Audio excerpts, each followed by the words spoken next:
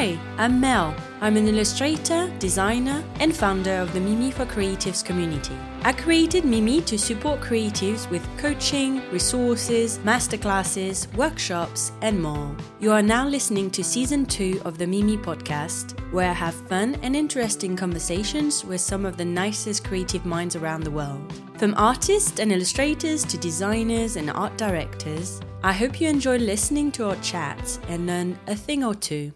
In today's episode, I chat with the prolific Margo Margate in my studio. It was wonderfully exciting getting to talk face-to-face for once instead of via Zoom. Margo is based in Thanet, just like me. She lives in Ramsgate, but Margate holds a very special place in her heart and in her practice too. It's no coincidence that her artist name is Margo in Margate. During our conversation, we talked about the idea of success later in life, how one's style evolves over time, and what it really means to put in the work, the famous 10,000 hours. Margo also talked about her bringing in Ireland and one very seminal trip to New York in her 20s that basically changed the course of her life. This chat with Margo was so inspiring, and I hope you'll find yourself picking up a brush after listening. Enjoy!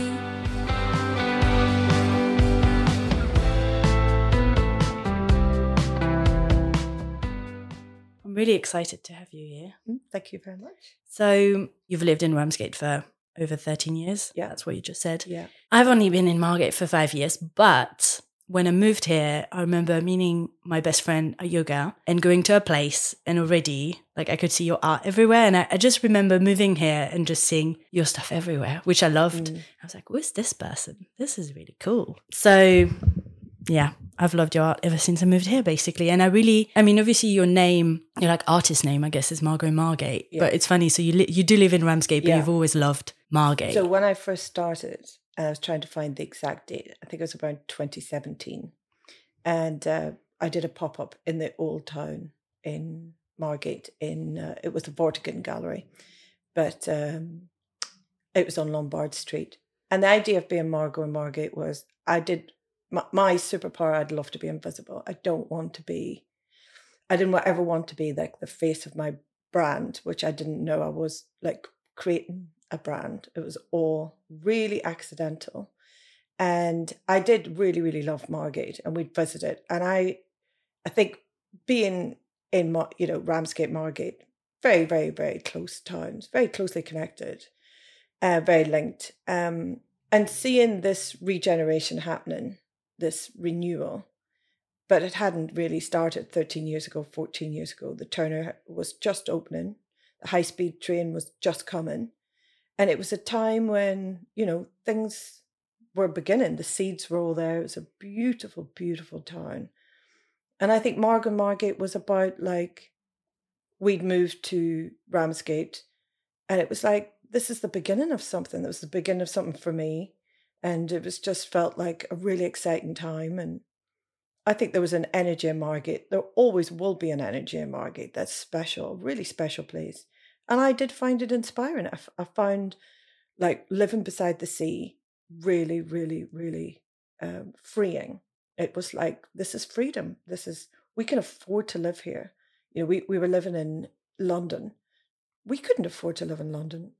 Our driving force that took us to the East Kent coast was economical, and that's something that I think. So all the creative people that were moving here was because they were being pushed out of London. London's so unaffordable, and I think that's a really positive thing now for me, that it did push me here, because I really found out who I was. I found a place that I'm really, really happy in. I love it. Yeah. But Margate was a really inspiring place because I was beginning to see, what was happening. The Turner opened, and all these beautiful young women just appeared in all their lovely clothes. And I think that was really at the foundation of my inspiration, was from the people. Yeah. People hanging around, creative people, normal people. Except a bit more fun. Because I feel like everyone around Margate is super fun and creative. Yeah. I don't know how normal it's a fun town. Yeah. It's amazing. Yeah, great place. So you grew up in Ireland? grew up in Northern Ireland. Okay. In a little border town right on the border with the Republic of Ireland and Northern Ireland. So in Northern Ireland. And that I was born in 1969. So, and I do remember 1979 really, really clearly, because that was the year Maggie Thatcher got voted in. And I remember thinking, oh, a woman prime minister, that should be good. Oh yeah, it was not good at all. So yeah, a very lively place to grow up. Lots of things happening. Some of them not positive. It was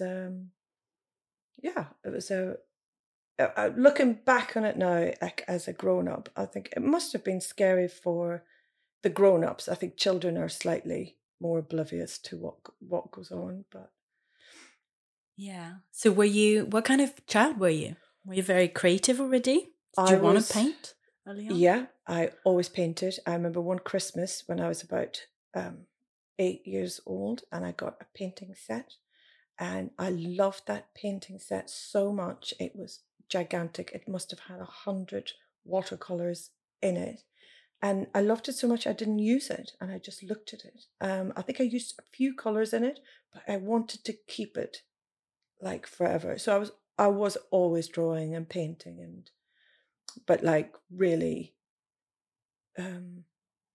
just playing and just loving it. But I was always outdoors, climbing trees, very outgoing, loads of friends. So I was grew up on this council estate, and then we were counting up how many children used to come out and play. And it was like nearly 60, 80 kids just on the streets playing, having fun. And it was a completely different world. That's not that long ago. But we played outside, and we had, fantastic games. And I remember my childhood as being really outgoing and happy and fun and brilliant, really. Yeah, that's really fun. I always talk about it with my partner as well. We had a childhood where he just went out on his own with his brother to fish. Yeah. So he's from here, he's from St. Peter's. Yeah. And they'd just take the train when they were 10 and go fishing. Yeah. I'm like, wow. I grew up in the suburbs of Paris, so I wasn't going out on my own. But yeah, I was like, yeah, definitely nowadays it just doesn't happen anymore. Yeah. Don't have that freedom. And I think that that sort of pervasive anxiety is everywhere, that we're worried about everything. Our kids have much more anxiety inducing people around them. It's a difficult time, I think, to be a parent or in a family.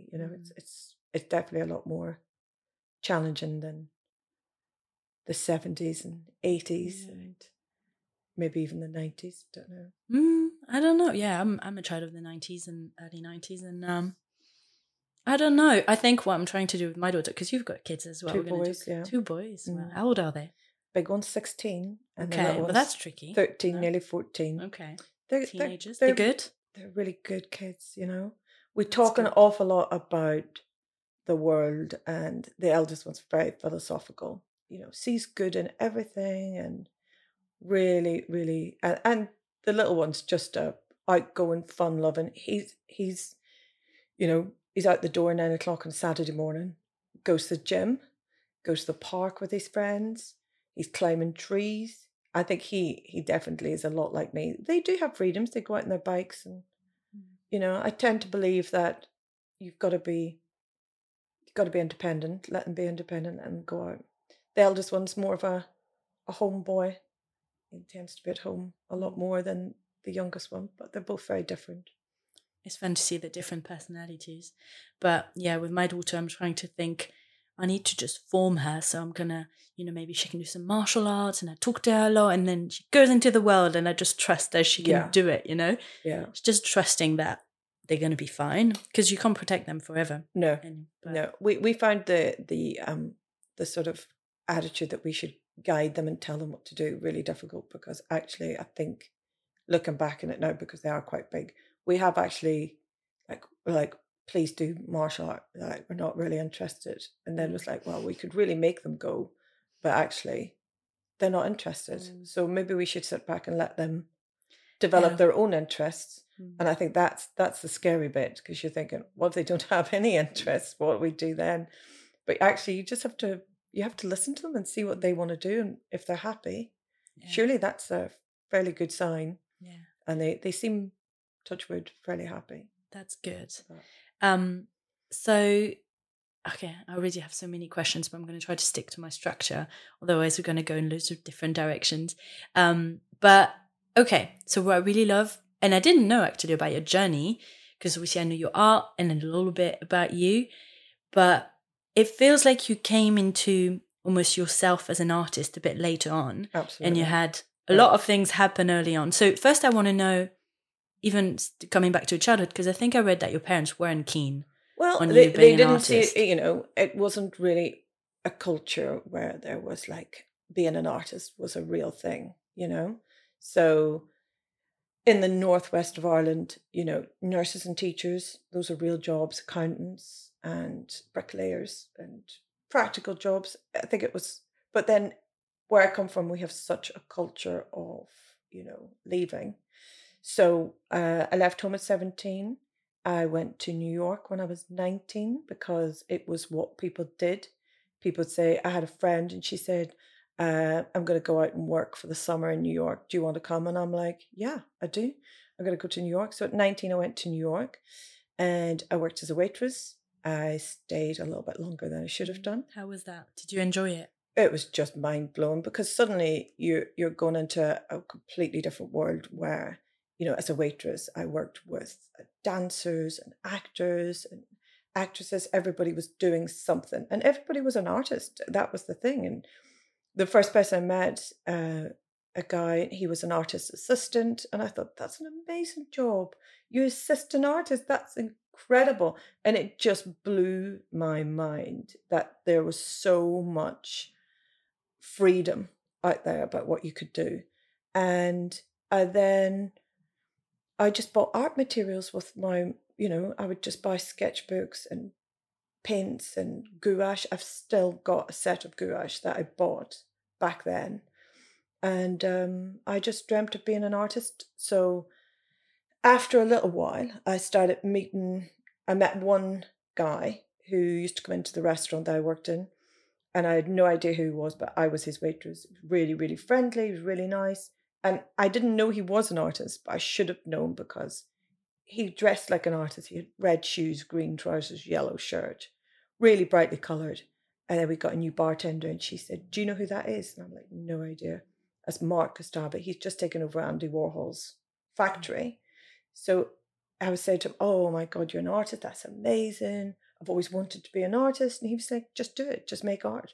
And it was like a switch in my brain went off. Went, yeah, I'm just going to be an artist. I'm going to, And then I worked out, I used to look in the window of the Parsons School of Art. They had the best window display in New York. I'd always go past. And then the idea of going to art college. So at 23, I went to art college in London, came back, went to art college for 5 years. I did a 2-year part-time foundation. I did a 3-year degree in metalwork. And I think the hardest thing as an artist is really find yourself about what you're good at and what you want to do. And I did have some success. My work was being sold in Conran, in Paris, in London and Singapore. I made these little stacking cubes that you drop to slide into. And I found then that industry really crushing because I don't think I was ready for that sort of, it felt really hard and ruthless and competitive. And I wasn't in a position to like set up a studio and be a designer. So I was really crushed at that point, and I was 28. So I became a community artist after that, started working with kids, which I loved. Worked in Elephant and Castle, the Rockingham estate, and just loved it. Just met all these kids coming in, wanting to make art and just facilitating their creative dreams. And then gradually ended up, purely by accident, becoming a primary school teacher and teaching lots and lots of art through that. So I think there was a lot of creativity in that. And then And then I stopped, and then we moved to Ramsgate. And I think I was about 43, 44, and I went, wasn't I supposed to get back to being an artist? So my plan was, right, I'm going to draw every single day and see where that goes. And I think this is 9 years in now, and next year will be 10 years of like, I'm going to draw every day and see what happens. But I think as an artist, to find yourself is a really difficult job. Like, who are you? What are you good at? What are you going to do? And I think I did. And I think my art that I make today is an accumulation of everything that I've done that has brought me here. That's so interesting. It's such a fascinating journey, but it's funny what you said earlier about when you met people in New York and they were like, oh, they were art, like you still wanted to be an artist. And I feel like a lot of people feel like, but when can I call myself an artist? Almost, what does it mean? Like, do I have to have credentials? Do I need that many amount of paintings? Like, it's really hard because it's not a job where you study and you get a diploma and they're like, you're an artist now. It's like over time, like you just said, is making and creating. I think for me, it was, I think I felt really like an outsider in terms of like being an artist, that who's going to invite you in and say, sit down, you should be an artist. No, that doesn't happen. I think in a way you almost have to fight your corner to be an artist, fighting with yourself as much as anything, because you're thinking, this is a joke, that's not good. That's a bit ridiculous. Or, you feel really exposed as an artist, I think, when you put yourself out there and you're really vulnerable. And I think I overcame that by actually putting in the work. And I know, hand on heart, that's my work. I've worked for that. I produced that through blood, sweat, and tears, or, anxiety-inducing torture or pure happiness, all of those things in one. But I know that it's my effort that has produced that art. It's my intention that's produced that art, and my identity and who I am as a person. And I think that's the thing. If you know that you're being absolutely authentic to who you really are, then you can be an artist. Then you can believe, and that's something I think you get from working practically as an artist. That comes from actually doing the work, putting the work in the sketchbooks, having conversations with other people, having those conversations with yourself about what you want to achieve. I wanted to sell my work. I wanted it to be sustainable, because if I don't sell my work, I can't be an artist, because I need to provide for myself, provide for my family. That's really important to me. But that's also the bit that made me successful, was the fact that I was working and selling, and my intention was to sell my work. I don't sell all of it. I have loads of pieces that I keep for me, and I paint for me as well. But I also produce work that I want to be, to sell it and to make it. I think to make it a business, or to make it affordable, and to make it, reach a bigger audience. And I think that's where it's all maybe a bit complicated for a lot of people. But I think if you need to do it, then it's really simple. And I needed to do it. I had this compulsion, a real compulsion to make art, and I still have it. And I just have to do it every single day. Do you remember how you felt when you decided almost 10 years ago then to really stick to creating one piece a day? Did you have structure around it? Were you like, I made a big painting a day? 20, 30. It was about collecting ideas. Mm-hmm. So I started with little index cards, and it was never one. So I was like, how many, combinations of colors? And I was doing collages. I was cutting up envelopes.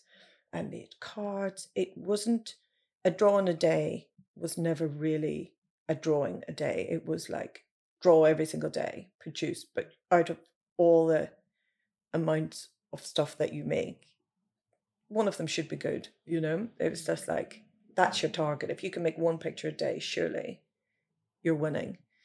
So it was just about endless possibilities of what you could create. And I do go back, like I've got so many images, and I've kept quite a lot of them because the beginnings I didn't sell. So I didn't sell anything for 6 years and I was still working. I worked as a supply teacher. So that funded my artistic practice. And then it sort of took off. It took off purely by accident. What did you tell yourself for these first 6 years? Play. To keep going. Just play.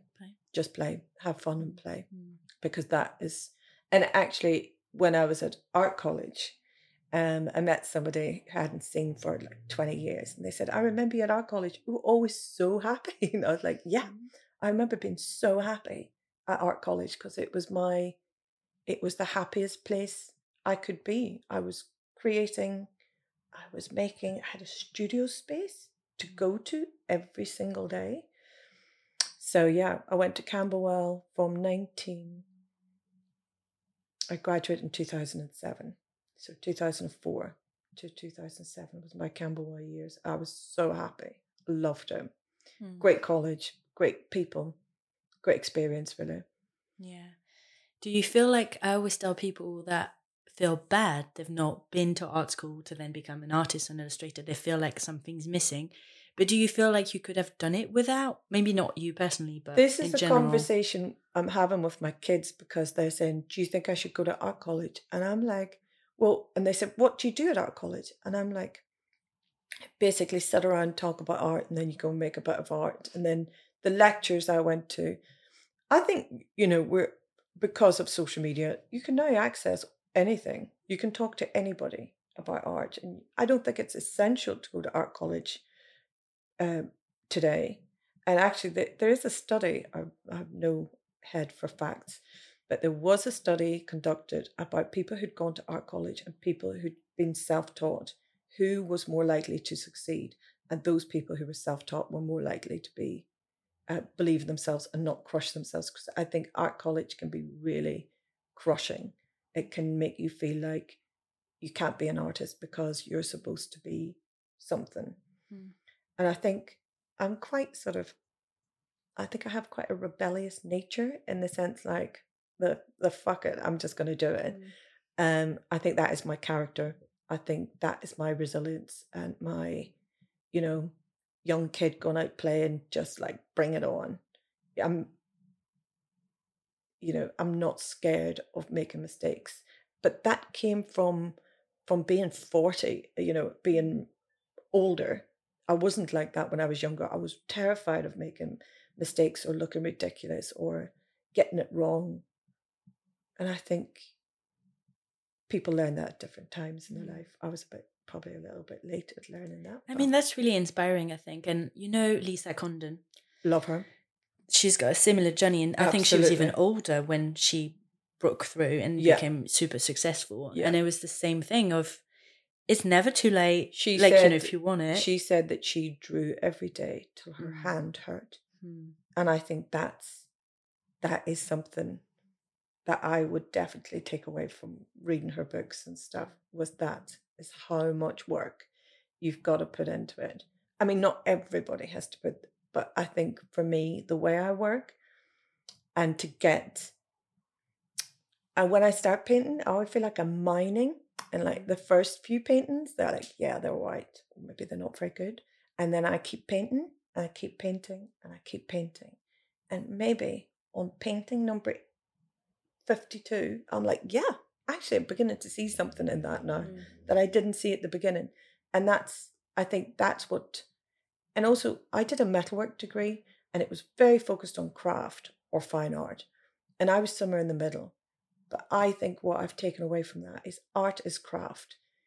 I feel like I'm crafting in the sense that I repeat and repeat and repeat the same picture over and over again because I am trying to perfect something. I don't even know what I'm trying to perfect, but I think if I keep practicing and keep drawing, that I will get to something. God only, I don't know what that end result is, But I do plan to do that every day till I'm like 100. Yeah, I would say I'm not retiring from anything. No. We love it too much. You can't retire from this kind of work because it's who you are. It's like eating and sleeping and breathing. Yeah. It's the same thing. It's very, very, very addictive as well. And I guess it's even worse because it's an addiction that's rewarded in a way. I mean, it's not worse. I think it's a great addiction to have. It's a great addiction to have. It's definitely, there's a lot of dopamine. There's a lot of things at play when you create. It's a very happy thing to do. I needed it. I really needed it. Yeah. It's so interesting. And I wanted to ask you about something that I've not had yet. And I think we're kind of similar. I'm very like, fuck it, I'm going to do what I want to do and I'm going to do it my way. But in terms of style, I know I'm jumping ahead of a few questions, but this idea that when you have something that works, so I know you're doing a lot of things and like, okay, I'm kind of happy with this. I don't know why. I'm happy with this. And then people love it, they buy it. Yeah. What if you start, you paint one day and you're like, actually, I want to do something completely different. Yeah. Do you feel that pressure of being like, oh, but what if people don't like it now because I'm sustaining a whole thing with this? Do you have that? Yeah, I think if I didn't have a slightly obsessive compulsive nature, I would probably have a wider range of work. I do have a different range of work, which I don't tend to photograph very much. I don't tend to go on to social media. Not everything I do, I photograph and put on Instagram. So I have this other little plaything that I do, which is I like to, and they're usually the ones I keep at home because I don't want to sell them. But I take really, really, really bad paintings and try to improve them. So there was one of my favorite ones is in the bathroom at home. And somebody's obviously gone to Menorca in the 1970s, done a fantastic painting of the rock formations and the sea. And the rock formations and the colours of the rocks, it's really brilliant. But the sea and the sky, hideous. So we've blocked out the sea and the sky, and it's just got this lovely rock formation painting. So that's me. I still play. So I think it's possible to have more than one, form of creativity. That maybe that's what I'll end up doing. Let's go around the world, find really bad paintings and just adjust them. Or I'll just do that for me. And that gives me deep satisfaction. And I do think there will be a shift in my work. I am, intending to shift my work from doing portraits of women in shirts, striped tops. There's got to be movement somewhere in that. But you've got to let it be natural. I don't force things.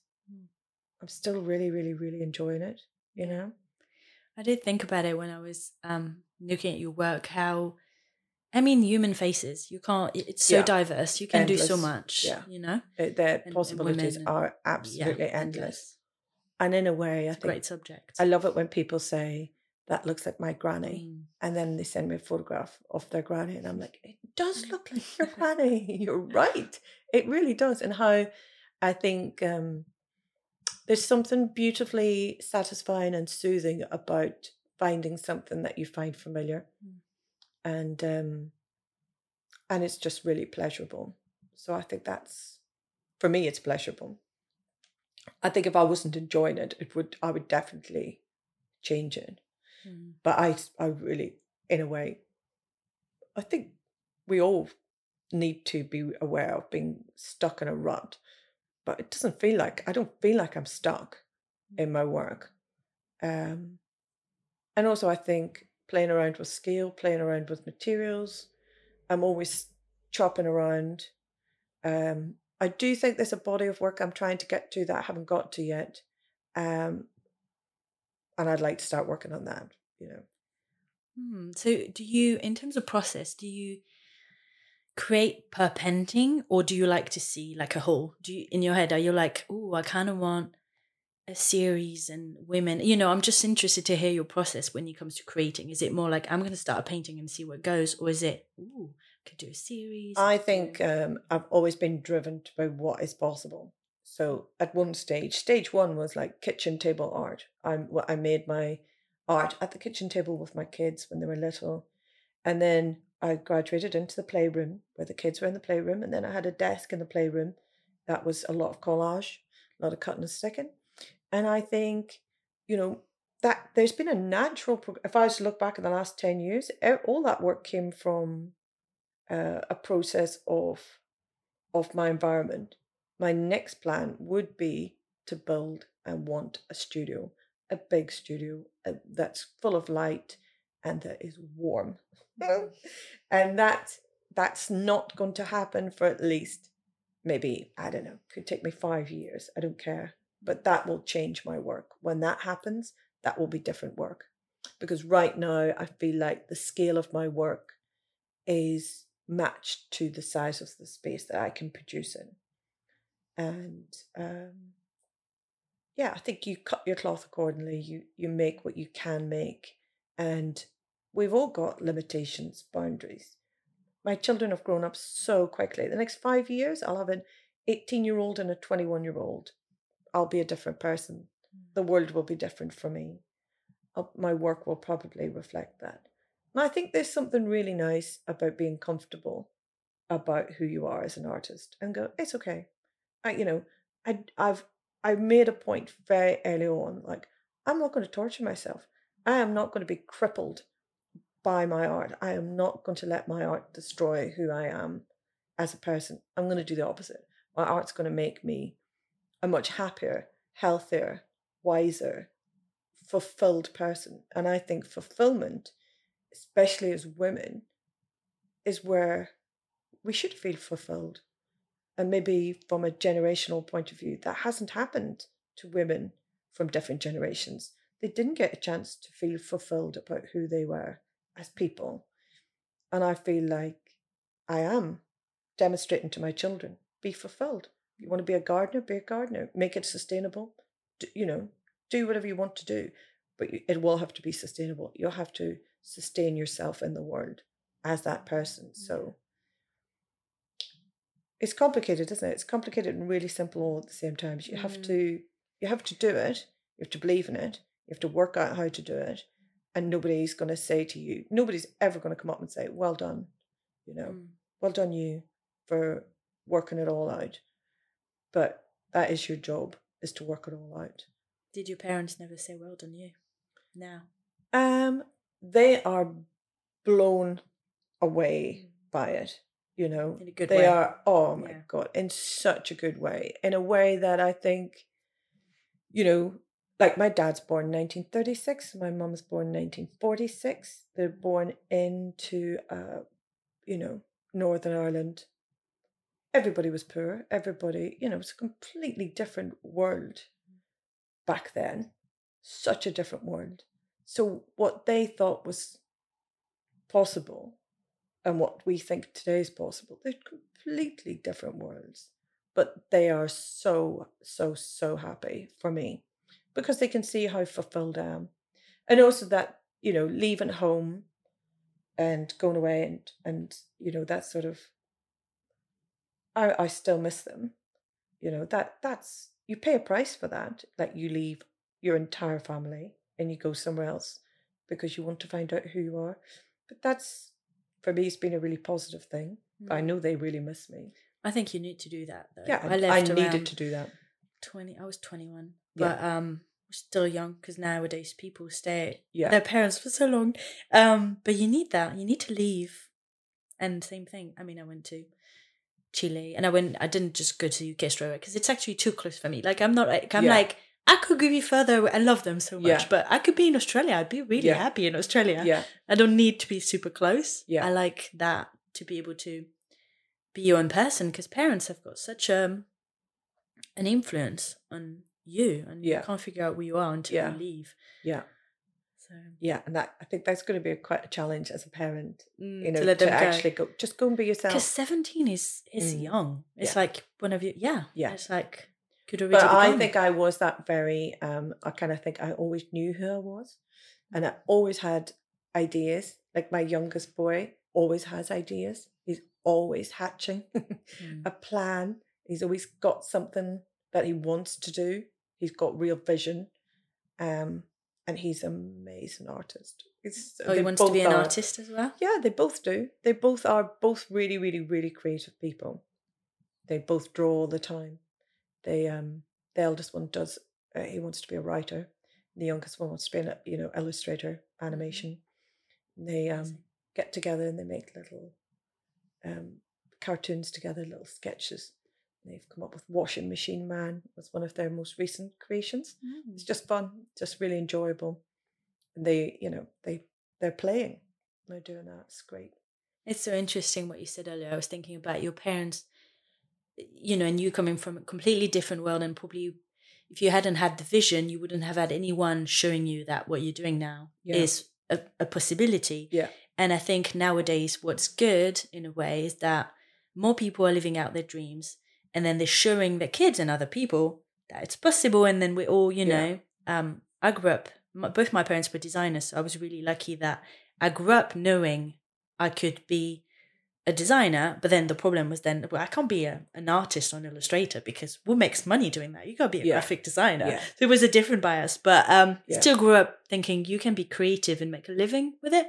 So I think it's awesome that your kids, I don't know what my daughter is going to do, but she loves drawing. But the thing is, they see you, right? They see us.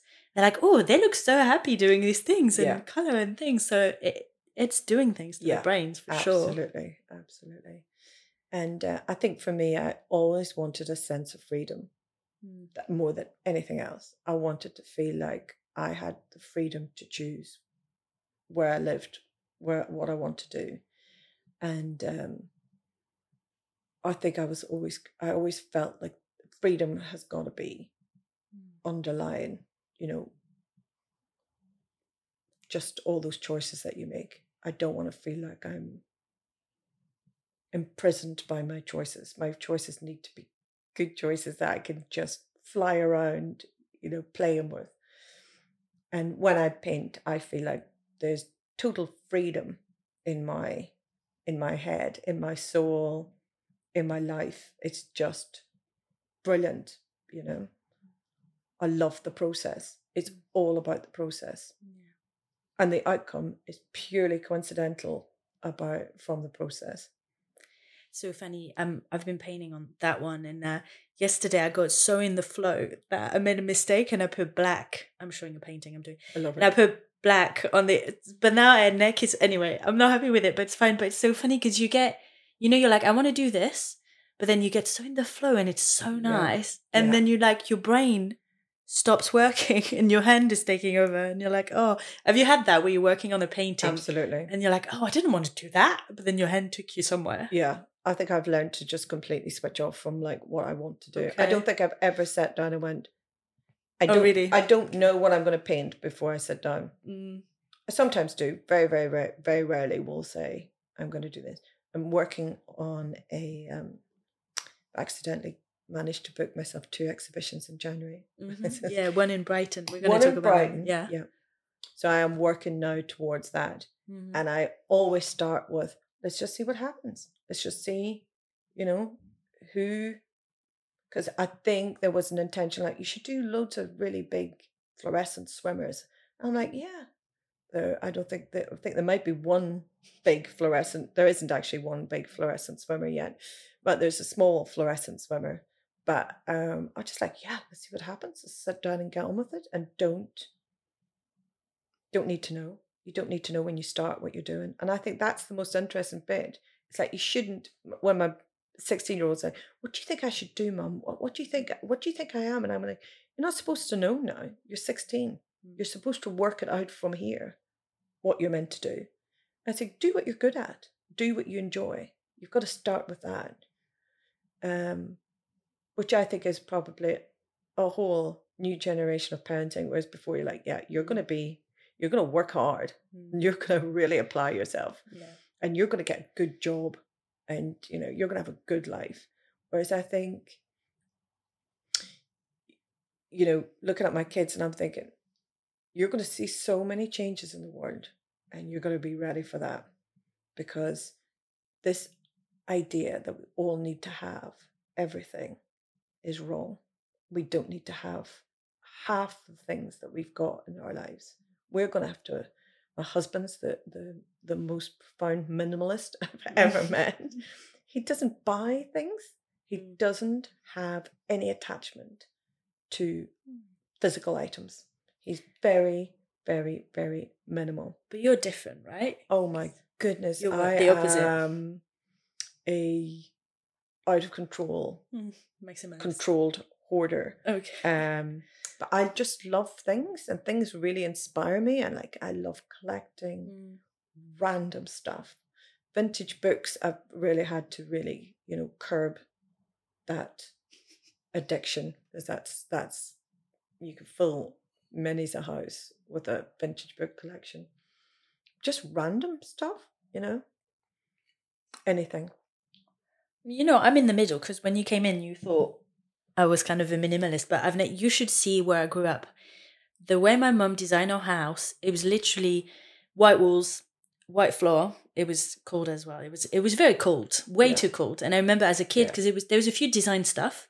I remember we had, the most unchild-friendly table, which was glass with sharp angles and these wheels, black, like a designer table. But anyway, and so cold and so minimalist. And I think I'm in between. I love collecting beautiful things that I find beautiful. Yeah. I don't go over. I'm not a hoarder, because I do like things to look I feel to function, I need to be looking around and be oh, I like what I'm seeing. Yeah. And then otherwise I get really anxious. There's definitely a graphic designer discipline. I think you're creating images with the thing.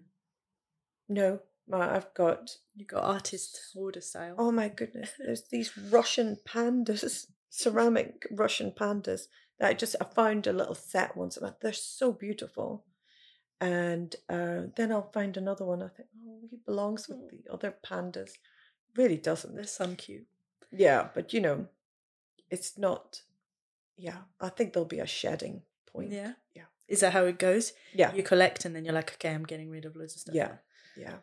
But I don't tend to do the disciplined organization bit. They're sort of piled up randomly. So is where you work quite busy? Or do you what's your process for that? Because I know I can't start doing anything if it's not tidied. So when I first started, I worked out of my bedroom. Mm-hmm. And it's quite a big bedroom. So there'd be at least 3 desks in it. And one desk would just be collages. And then another desk would be inks and watercolors. And the other desk would be wooden blocks waiting to be painted or being painted with Indian ink. And so I don't let anything... Yeah, I'm quite chaotic, and it's quite not disorganized. There is an organization, but it's not... it's all free. Is one of the desks was for the children to come in and play. They could do their thing. So we'd all sit and paint and draw together. And that's quite nice. And I think that was our family life. Yeah. And probably quite a lot of dangerous piled up stuff in the corner about to fall on their heads. I'm sure there are stories that they will tell their children, my mum was dangerously creating art in her bedroom. But I think you can't let things stop you from doing what you need to do. So just get on with it. Yeah. Don't have a studio, make it at the kitchen table. Yeah, it's funny. So we just moved in this house, and for the past 4.5 years, not the 4.5 years, but when my daughter got big enough that she needed a room, which was my studio, I had to retreat to the bedroom and have just a side of the room to work on. Yeah. And I couldn't paint. I couldn't do anything. And ever since we moved here, I've been painting loads, because suddenly I have the space for it. And I've got a room that's mine, although I do share it with her. I like her to come in and make a mess, which is fun. Yeah. But yeah, like you said, it's interesting how our work changes depending on the environment. And you saying that you want to, that's dreamy. The idea of having a huge studio. Yeah. Warm studio. I don't know. The warm, it's the same. I had a studio in Jarrett's Yard for a while before COVID, and it was so cold. Why are art studios always cold? Just art. It's impossible, because they're usually old buildings. Yeah. With loads of light. Yeah. No, me and my husband, we're just dreaming because he's a furniture maker, and we're like, we should, build something together. We should have something where, but I'm like, you can't make any noise, Jonathan. Like, I can't have your big machines going, making a noise. We're going to have to build studios far away from each other because I'll need peace and quiet. Yeah. Do you like peace and quiet to work? I do. And I tend to work at night because it is really quiet and there's nothing else to do. But you're not tired though? I can't do it. I mean, maybe a little bit. Your child's a lot younger than mine. Yes. But right. I did. So they used to go to bed, and when they went to bed at 8:00, then I'd start painting. So from 8 to 10, 8 to 11, 8 to 12, I used to paint. And now I sometimes, because I've got a show coming up, I can be found painting maybe to 1:00. Not too often, but I will paint into the evening. I've did 3 paintings or touched up 3 pieces of artwork before I came here today. So I'll do it when I get up in the morning. It's in the kitchen. Everybody's very accommodating, thankfully. But that's good. That sounds nice. My poor family. They've suffered. I don't suffer, but they do. Yeah. Yeah. No, I'm sure they don't. I'm sure they love it. Yeah, I was going to ask how because when you started the process of saying, like, I'm going to be creating way more now and do 1 or more, we said, like, painting a day, they were tiny. So, we do quite a lot of collaborative work together. But I think it's got to be fun. It's got to be bright. It's got to be happy. You can't be. I don't want to be too serious and too heavy with art. For me, I need to make it just, Although having said that, I know that my brother said to me, "Why are all your women really sad?" I'm like, there's a few out there that are looking quite solemn. And do you feel like you can tell do you remember the mindset? Because we talked about that, like you didn't necessarily plan what you were going to do, but over time when you look back, do you see certain mindsets you were in and like, oh, actually I was sad when I did this, or does it not affect it? I have a friend who phones me up and she goes, "Are you all right?" And I'm like, "Yeah, why?" And she goes, "I've seen your women. They're looking a little bit distressed." And I'm like, "Yeah, actually." But that's one of the nicest thing anybody's ever said to me was, they met me in real life and they said, "Oh, you have a really good sense of humor.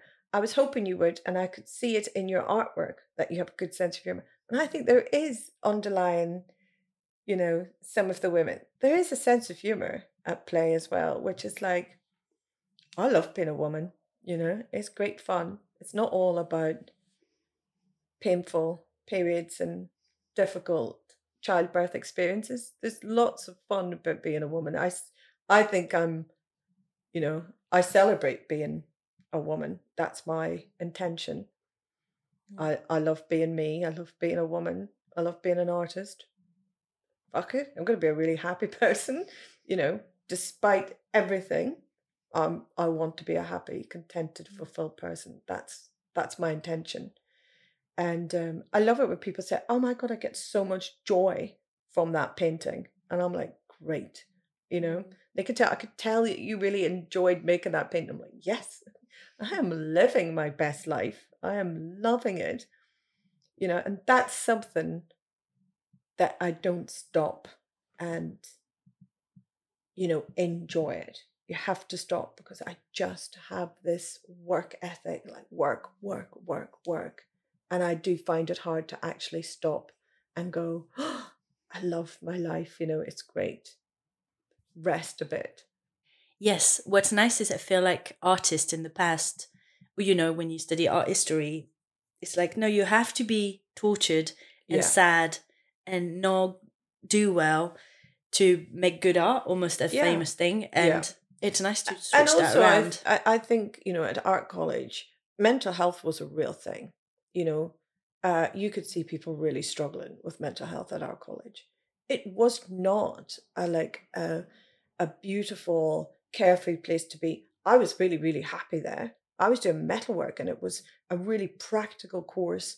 I knew what I kind of wanted to do and I was getting on with it. But I think, and that's why I didn't do fine art, because I knew if I did fine art, I would actually probably go a bit mad. But I'd gone to, when I was in New York, I made jewelry. I made lots of little wooden jewelry that I used to sell on Central Park West outside as like a little stall, like that thing, and meet the most amazing people. And I met a lady who did really simple drawings of the jaguar, the mythology of the jaguar. And somebody came up one day and went, "Do you want to make a book? I'm a publisher." And she just went off and made a book. And I remember thinking, wow, these are just amazing opportunities. What a great place, you know. So yeah, back to the mental health things. It's really, really, really hard, I think, at any stage in your life to say I'm going to be an artist and make it work. But I think it's important to push through and do that. But also, there's so many other things around you which need to be in place for that to happen. You know, for me, it was like I gone to art college, came out, trained as a teacher. That was my backup plan. No matter what happens, I'm going to be okay because I can go in and work as a professional person. I worked really, really, really hard to become a teacher. That was really challenging. And I'm really proud that I did that because I equipped myself with enough skills that I was sustainable. I could provide for myself. And then I could have a family, which was really important to me. I wanted to have a family. And then once that happened, moving to Ramsgate was the absolutely the key element for me to have fulfillment as an artist. Because then we bought a house for like a tiny house. It had 2 rooms upstairs. That was it, for like £140,000. And I went, we can live here. You know, we can have. Obviously, we stayed there for 3 years, and it was way too small because we kept sort of dragging more stuff into the house, and then we bought a bigger house. But it was still affordable, and you can afford to live. And I think that's something that's the biggest challenge now. Is like life's so unaffordable for younger people. It's so hard to be sustainable. Yeah. And it's the same thing we're talking about, having to leave home to find yourself and figure out what you want to do. Yeah. But how do you do but that? Then it's like too expensive to do so. Yeah. And or traveling. I think expensive. the next 20 years, next 10 years for young people is crushing. It's crushing. They're going to have to be really creative, work around that. But then, online businesses, I think the world is changing, hopefully. I don't know. I don't know what the answer is, but you can only do what's right for yourself at that point in time. And that's why I feel so grateful to do what I do. I mean, every single day, I feel unbelievably grateful to be able to do what I do and humbled by it. Like, I don't think about it because I think it would not destroy me, but it would do my head in if I was just thinking, this is so amazing. I didn't expect it. I mean, I worked for it, but I didn't expect it. But you didn't. Yeah, I'm very, very, very grateful. Really grateful for the success that I've had. I love it, and I needed it, and I really felt like, and I still love it every day. So tell me more about the Brighton show. How did that come about? I'm always curious to hear about the ins and outs of shows. Someone came in to my shop in Addington Street, and I was saying that, I love what I do and I've got this far and I'm really worried about what the next step's going to be. And I kind of felt like I needed something, but I didn't know what I needed. And this lovely guy called James said, "Oh, you should chat to my friend Jo. She's she represents artists. She's really, really good. You should talk to her." And that was Jo Brooks, who I have to say is just an incredible, incredible woman. And she runs a PR company. She's an art agent. So, yeah, she's now my agent. We met, and I do need somebody to help me with the next stage, which is and then she said, let's launch you in Margate. Let's do a big show. So I did a show at the Turner Contemporary in the foil rooms. And so this is the next, we did a show in London. Absolutely amazing shows, 2 shows. And this is the 3rd show now in January in Brighton. And it's about putting all of my work in a big space and playing around with the scale, play around with the sort of almost like the ambition of it. Like, let's take these small pictures of women and blow them right up and see, do they change? And I think they do. They're very powerful. And I love it so much. I really, really love it. And I love working with somebody now with, discussion and intention and also, let's go back to America. Let's go full circle. That's my dream, is to do a show in New York. Margo in Manhattan. That'd be amazing. I think that would good. I think that would be fun, Yeah. But I think also what you were saying about the scale, there's something that people really crave now is seeing art in real life. And, we tend to see tiny things on our phones, no texture, or, it's just not the same experience as seeing a piece of artwork in a room amongst others. And especially your work is really colourful as well. So I'm excited. I mean, it's in Brighton. I'll have to try to. I think we're consuming art in a completely different way now. I think we're, whereas before you went and art was something you saw in galleries. And I think now we want to live with art. We want to be, and art's really good for you, It really affects your mood and it makes you feel better to look at it. Art's really important, and it should be accessible to loads of people, small, big, medium. For me, I think, making art affordable and accessible is really, really a brilliant thing, and I think Margate is like, that's what Margate's about. It's a place where there's loads of art. There's art everywhere. Have you thought about doing murals? I was just think about. Love to do a mural. Haven't got haven't had the opportunity, but I would love to do a mural. Because that's the ultimate free art in a way, Yeah, it is, yeah. Yeah. Well, thanks, but we'll see what happens. We'll see how the Brighton show goes. Yeah, so you're full on working on this at the moment. Working on that one. And then I'm working with Power of Women, and doing a show at the Albion Hotel, which I thought was starting in March, but actually starting in January as well. Luckily, I think I definitely know I've got enough work for all of that. What's the biggest painting you're doing? Is it huge? 150 by 100 centimeters, which is fairly big. Yeah. I like that scale. I like seeing them in big spaces, because that's the shift now. Whereas before, I've always seen my work in fairly small settings. Seeing them in really big spaces is really amazing. And also getting to work with big brushes and big amounts of paint, and just more expensive. Just brilliant. More expensive. Yeah, paint is really expensive. It is. Yeah, maybe it's the one I'm getting. No. They're really expensive. Yeah. I have a thing as well. Like, if I squeeze out a certain amount of paint, I have to use all that paint. I'm not wasting. Oh no, you don't want to waste any. And I find this really beautiful gold acrylic, which I just love. And I've had it I actually bought a ton of paint from somebody who'd obviously overbought, and that was in a sort of like a lucky bag of paint. And I thought, gold acrylic, really? What? I mean, what would you use that for? Found it. I'm just like, love it.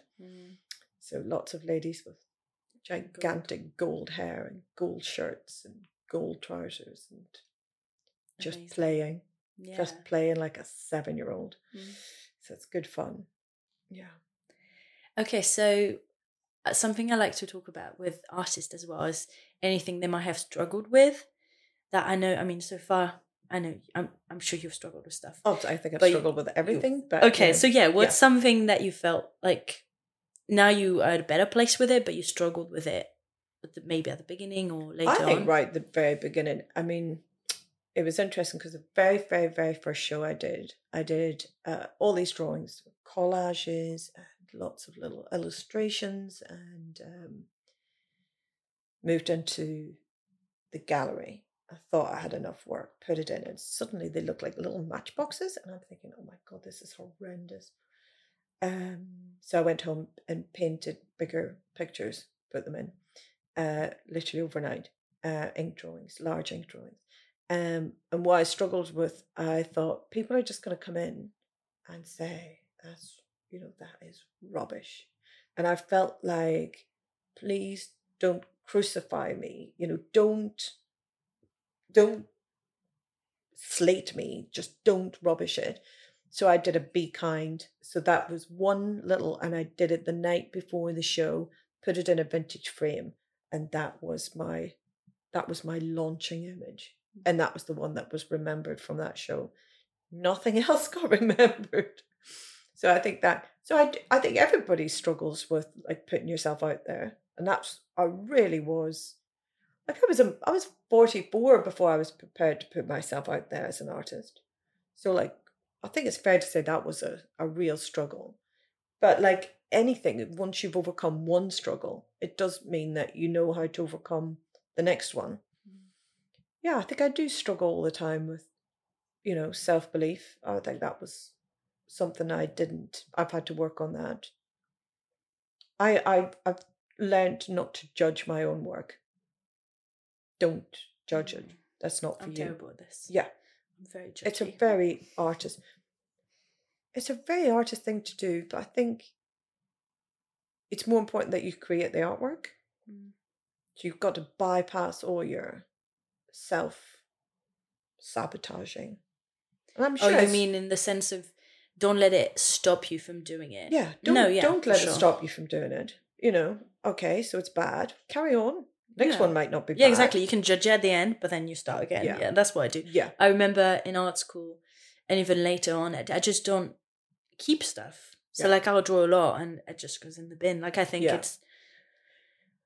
paintings I do, but like it depends. Like I'm really easy to just throw it away and be like, nope, you're leaving.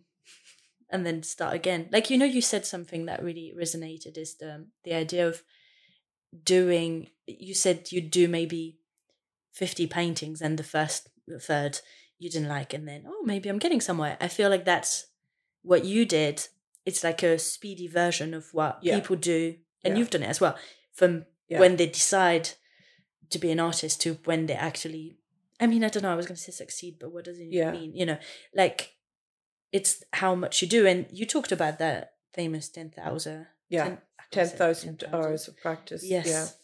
I read somewhere that the difference between artists who succeed and artists who try is that the artist who succeeds is still trying to paint their best picture, and I'm still trying to do a good picture. I'm still working on to make it good and to make it better. Yeah. And I think that I'm still trying to find something.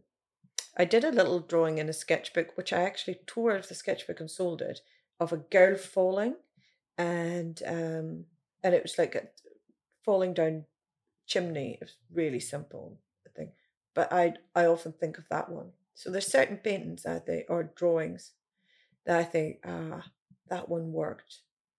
Why? And I've tried to replicate it, just can't.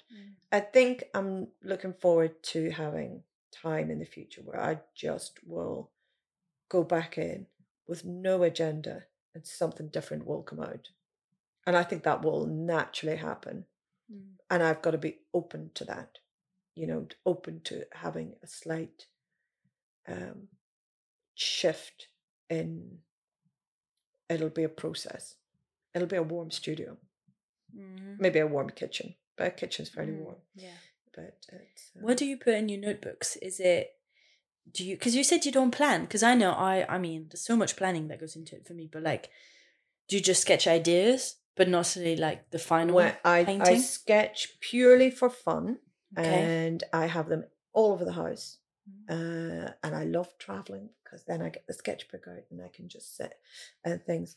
And I'll just, this one I started things, but I will Nice. Brought one. just sit and I love notebooks. yeah, I love notebooks. For some Ooh, reason, nice boobs.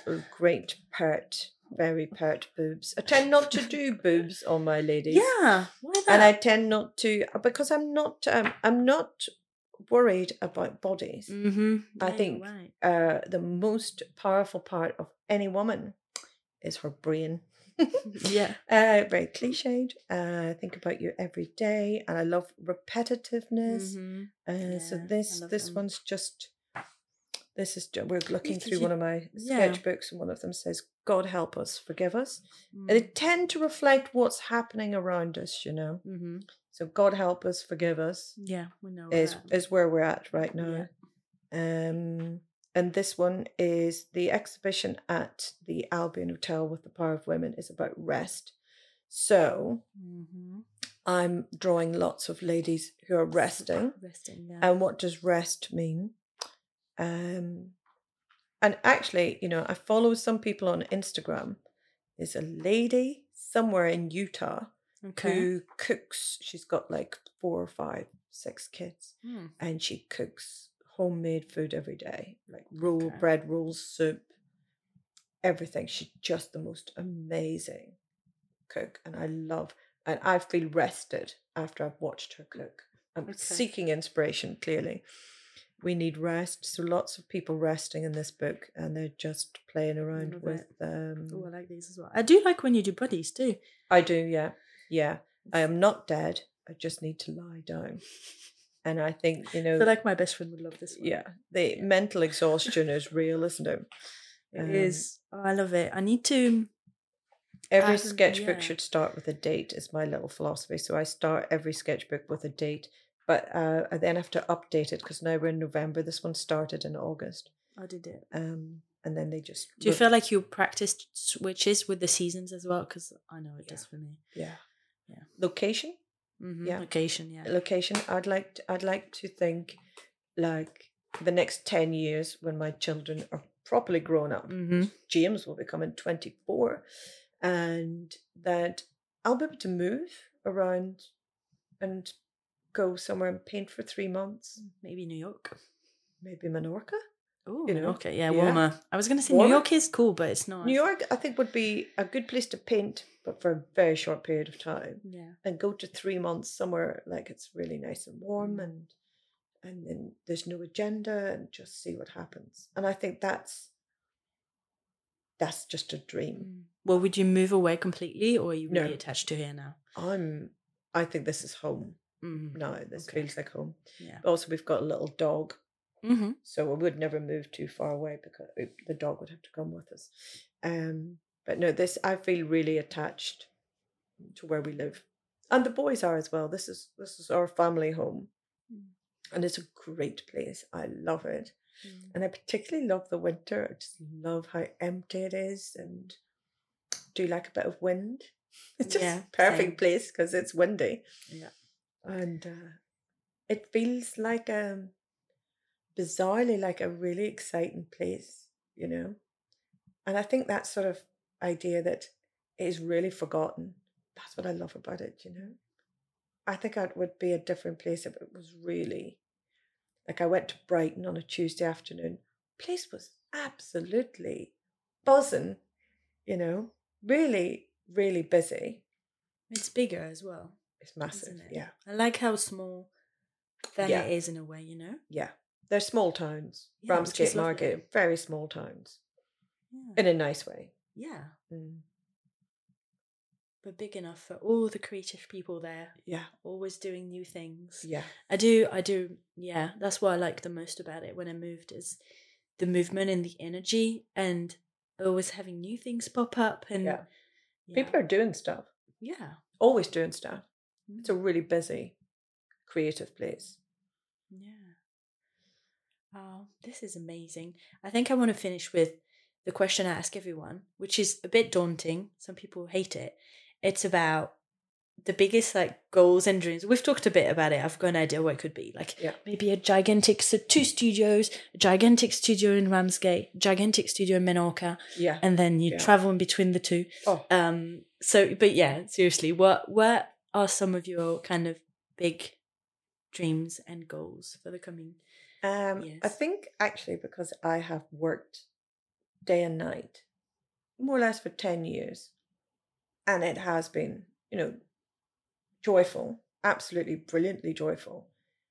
I'm tired and I've worked way too hard, and I have seriously neglected my physical health in a sense that, when you overwork for a sustained period of time, you do get unhealthy.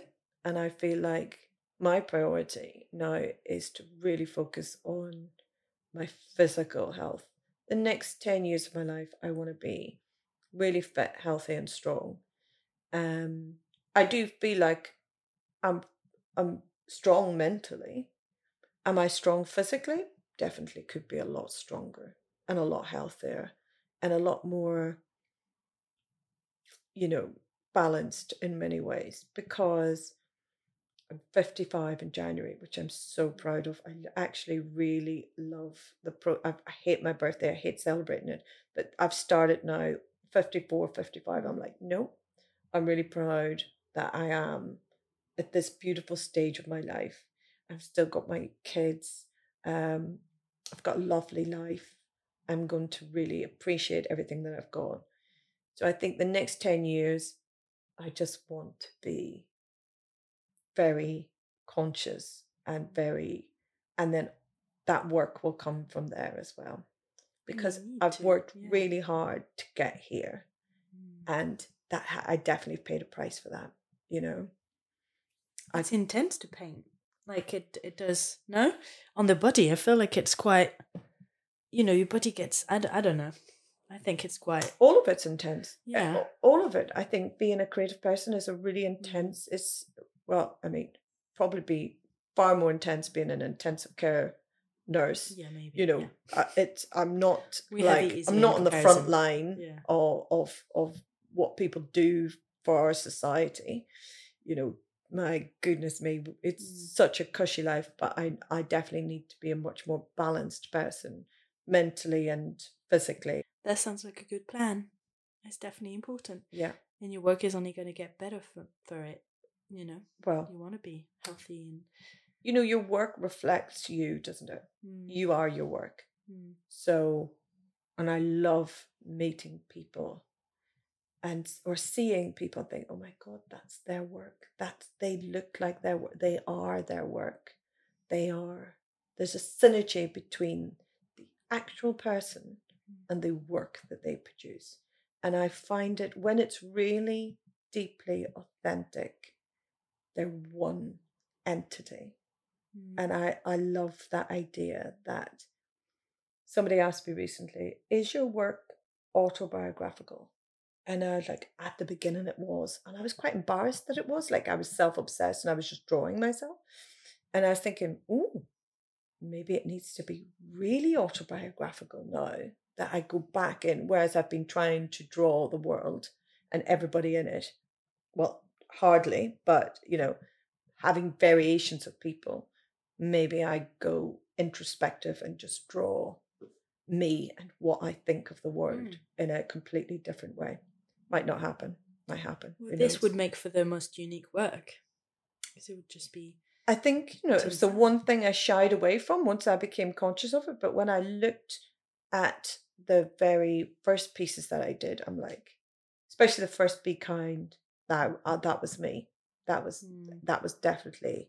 insecurity and feeling scared and... terrified. Absolutely, properly terrified, but doing it anyway.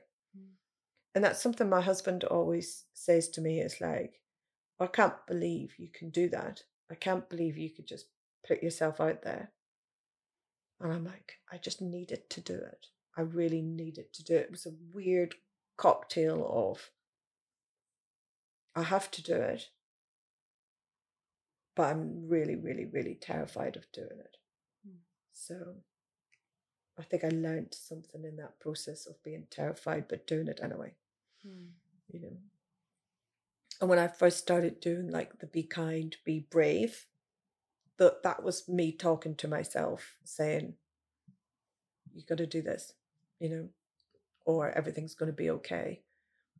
Trying to combat major anxiety. So it's like, and I do tell myself most days, everything's going to be okay. You know, don't let that anxiety run away and consume you.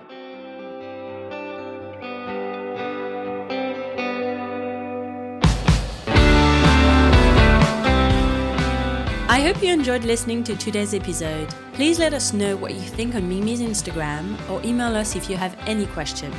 Also make sure to check out our community on mimiforcreatives.com and listen to previous episodes of the podcast. Reach out if you fancy a coaching session with me and have a look on the website for resources, tips and tricks. Now, have a wonderful day and I'll see you soon. Bye!